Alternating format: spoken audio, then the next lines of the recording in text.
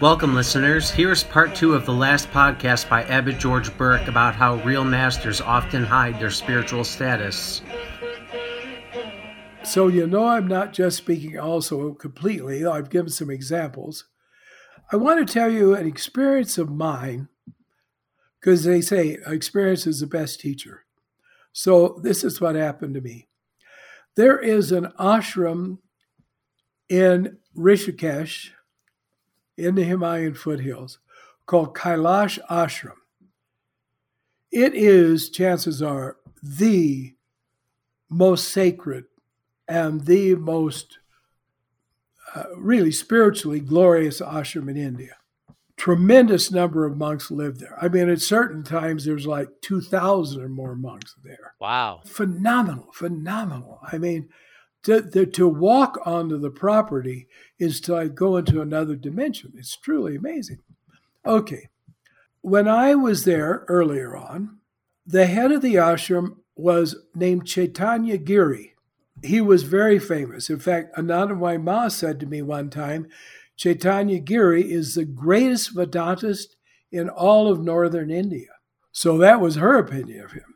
Mm-hmm. Well, anyway, because our ashram association of Anandamayi Ma, once a year in the fall, September, October, depending on the lunar calendar. They don't use a solar calendar for spiritual things. So September, October, there would be a conference. And I mean, several hundred people would come. And all day long, these very, very famous spiritual leaders would give talks throughout the whole day in the evening. So this one time I went to this one. Of course, naturally, Anandamayi Ma was there. This was in Dehradun, which also is in the Himalayan foothills. I don't know, half an hour, 45 minutes drive from where the Kailash Ashram is. But out of respect for Mother Anandamayi, Chaitanya Giri used to come every single day in the early afternoon and give a talk for an hour and then go back to Kailash Ashram. He did this 7 days in a row. So for 7 days, I had the chance of listening to him speak. Well, when he walked in, something happened. It was a huge, they call them pandals. Think of it as a tent that has a flat roof. Okay. And it was holding a few hundred people. It was huge. But when he would come in very unobtrusively off to one side and come and walk up onto the platform and sit down, sit there, and he'd talk for an hour. And I could not understand a word, but it didn't matter. I listened to his voice, and in his voice, I got the important message. Just everything about him was divine light. Mm-hmm. And it was incredible. It was incredible. And so I wasn't surprised. He's the head of Kailash Ashram. Okay, now to come on further. Quite some years later, I went to visit a Swami, a friend of mine, at Shivananda Ashram. Her name was Swami Pranavananda. Very remarkable person in her own right. She said, listen, there is a great saint at Kailash Ashram I want you to meet. And I've made arrangements. I telephoned and we can go there and visit him. He's not much in the public eye and so on. People know about him, but he's really, truly a great soul. And I want you to get to meet him because chances are you'll never have another chance. She said, however, we'll have to visit the head of the ashram, of Kailash Ashram first, because that's just protocol. Okay. We would go, we'll see him for a bit, then we'll go see him. I said, wonderful. I think Chaitanya Giri is just fantastic. I'd love to meet him again. She said, oh, no. He left the body a few years ago. This is a new head of the ashram. His name is Visudevananda. I thought, I said, tell me, this Vishnu Devananda, does he ever give talks sometime at events where in Anandamaya Ma's ashrams? She said, oh, yes, almost usually. And I thought, oh, God save me, because this was one of the most boring speakers I ever heard in my life. I mean, the man was boring. I mean, he was boring, and he was boring, and he was just a dud. I mean, literally, if you'd made a statue and put it next to him, there'd been more alive. So I said, well, okay, because if I wanted to meet the saint, I've got to go meet the dud. So first we went into this very large room. There was Sai Vishnudevananda. Yep, that was him. That was the bore. He was just sitting there. He actually was sitting in a chair, and of course we saluted him and so on. And he talked a bit to her. And then one of the other sadhus came and started talking to Prabhupanandaji between the two of them. And so I just kind of sat there, sort of like twiddling my thumbs mentally and looking around. And all of a sudden, of course, there, right, say 3 feet away from me, was sitting Vishnudevananda. All of a sudden, this divine aura just came out of him and filled the whole room. And I mean, it stunned me. I actually jumped and looked up at him, and he made a gesture, meaning that meant, you know, like, be quiet, don't say anything, don't make any, you know, don't indicate anything's happened. And I just sat there. I looked at him bug-eyed, and I mean, Jonathan, it was phenomenal. The power, the light, the brilliance, the consciousness. It was awesome. So as long as she was talking with this other person, it was about 10, 15 minutes. I just sat there and I was in my mind apologizing, let me tell you, and saying, I'm sorry. I didn't really know. And then just before she ended the conversation, that divine thing all just went back in and went inside him and was gone, and you couldn't feel it at all, and was just back to blank. Well, I never forgot that, Wow. and I have always been grateful to him for having shown that to me so that I wouldn't make a mistake and think that just because I didn't feel anything, didn't perceive anything, that there was anything there to perceive. But again, this is a master, you see. He had it under total control. Anandamayi Ma once mentioned this about someone who is extremely unremarkable in most people's eyes. In speaking about this sadhu, she said, such a person rarely comes onto earth because everything has been totally internalized, completely absorbed and turned into an sort, you could just say, the consciousness of liberation, like even forget vibration. And this is very, very rare. And I realized, well, Vishnudevananda had done that, and so there were others. So that's how we can see that great masters can keep people completely in the dark. Oh, this doesn't quite figure, but it's such a great story that I love. I got to tell it to you.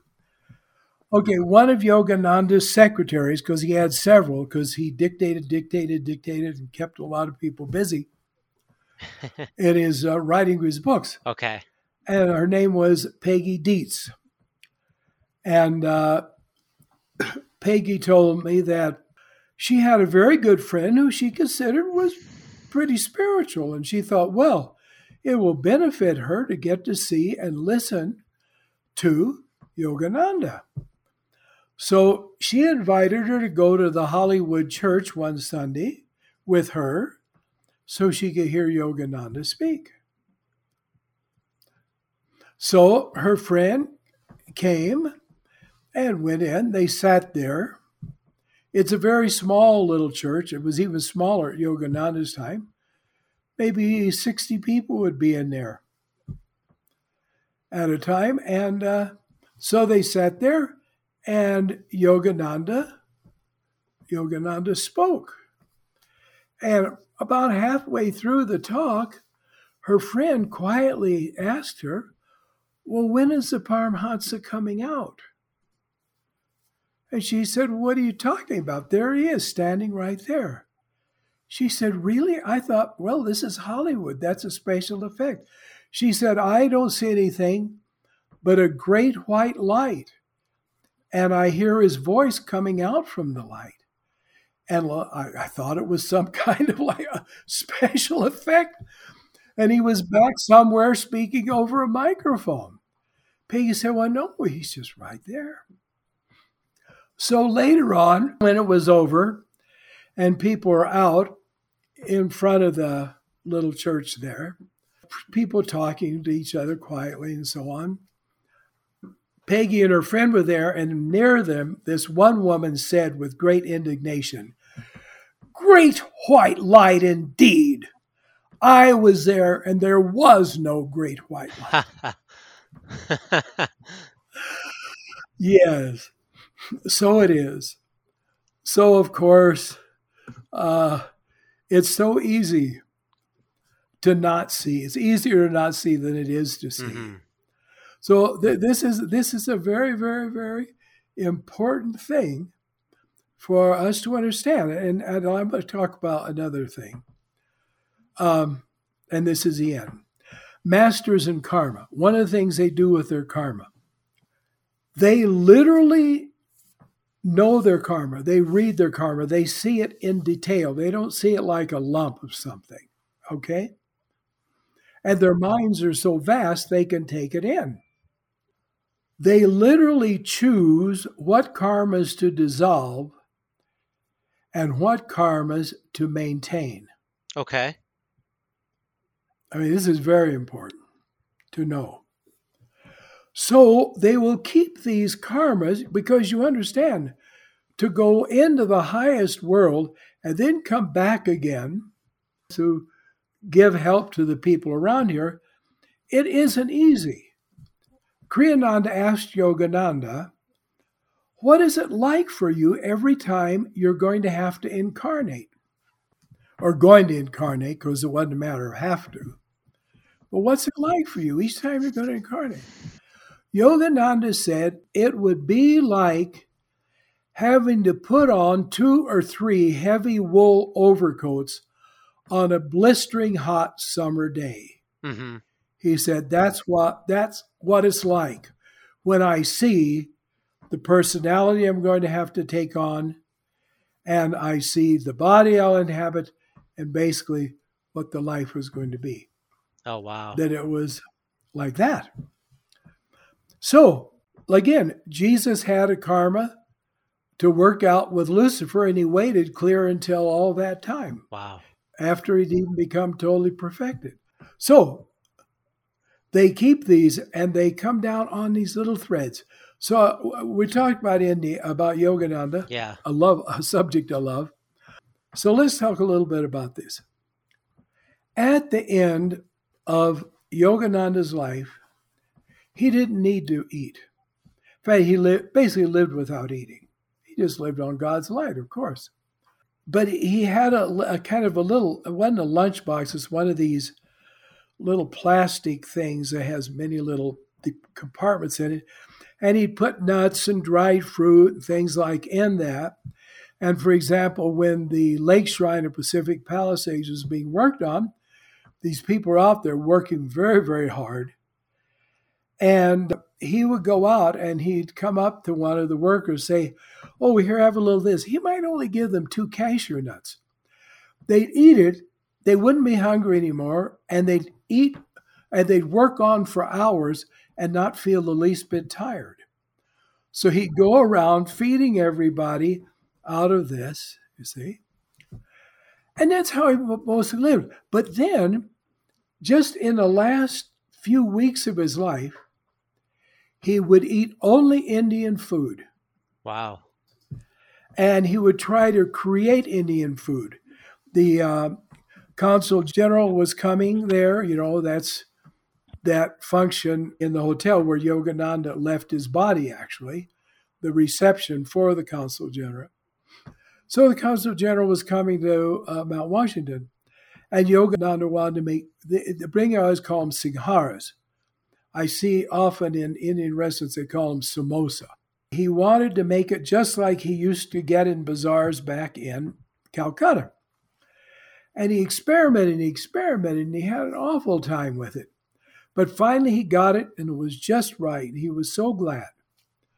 And so then he had all this food given there. Then they came and ate there, the consul general and his wife and the ambassador, the Indian ambassador from to U.S., and so on. So he made all this fuss about Indian food, involved with an Indian person, and himself had been eating only Indian food, and elaborate Indian food.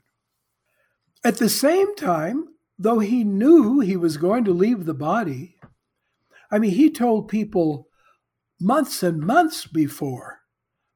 He said, all right, now I'm going to be leaving. I don't have that much time left. Mm-hmm. It's time. I'm going to be called. Divine Mother will call me. I'll walk away without looking back. And then, he actually said to Dayamata a few hours before his Mahasamadhi, you realize in a few hours I will be gone, okay? So there was no doubt that Yogananda knew he was going to leave the body. He knew exactly when he was going to leave the body. But what do you suppose he had done some months before? He had bought a ticket for himself on a boat to go to India. And he didn't just buy a ticket for himself. He bought several tickets for his senior most disciples there living in the ashram. Now, you can think, well, how was he a master then? What's the idea? He knew he was going to leave the body, but he didn't know he was going to leave the body? Why would he buy a ticket for himself and for these people to go to India? Very easily. He was stamping that impression in his mind to use as a thread for his next incarnation, which would be in India. And more than once he said, my next life will be in India. I'll have no public appearances whatsoever. I'm going to be a simple monk. I'm going to literally wander up and down the whole Ganges from Calcutta, clear up to the source. And I'll have a few of my disciples with me. And we'll just be a small group no one will pay any attention to. And our life will be wandering by the Ganga. So those disciples for whom he bought the tickets, they are the ones that will be with him in that future life. You see? Wow. So we have a real problem here, Jonathan, that a lot of fake gurus do a lot of idiotic things, and they do a lot of things that prove that they haven't got any higher consciousness. Wow. And it's perfectly sensible for us to say, well, look, I'm not fooled. But at the same time, great masters can do things that can fool us. And so oftentimes, when these false people do these things, they say, oh, Guruji has a special purpose for this. Oh, he sees things differently. Oh, Guruji doesn't consider that, blah, blah, blah, blah. You follow me? Mm-hmm. And make excuses for someone that are being obviously a completely person immersed in samsara and ignorance and just simply a confidence trickster, spiritually speaking. Yeah. But being able to figure out when it is and when it isn't, we do need to be able to figure it out. That's why we need to meditate. That have our mind honed through meditation so that we'll really know what we're seeing. Okay. We'll really understand it.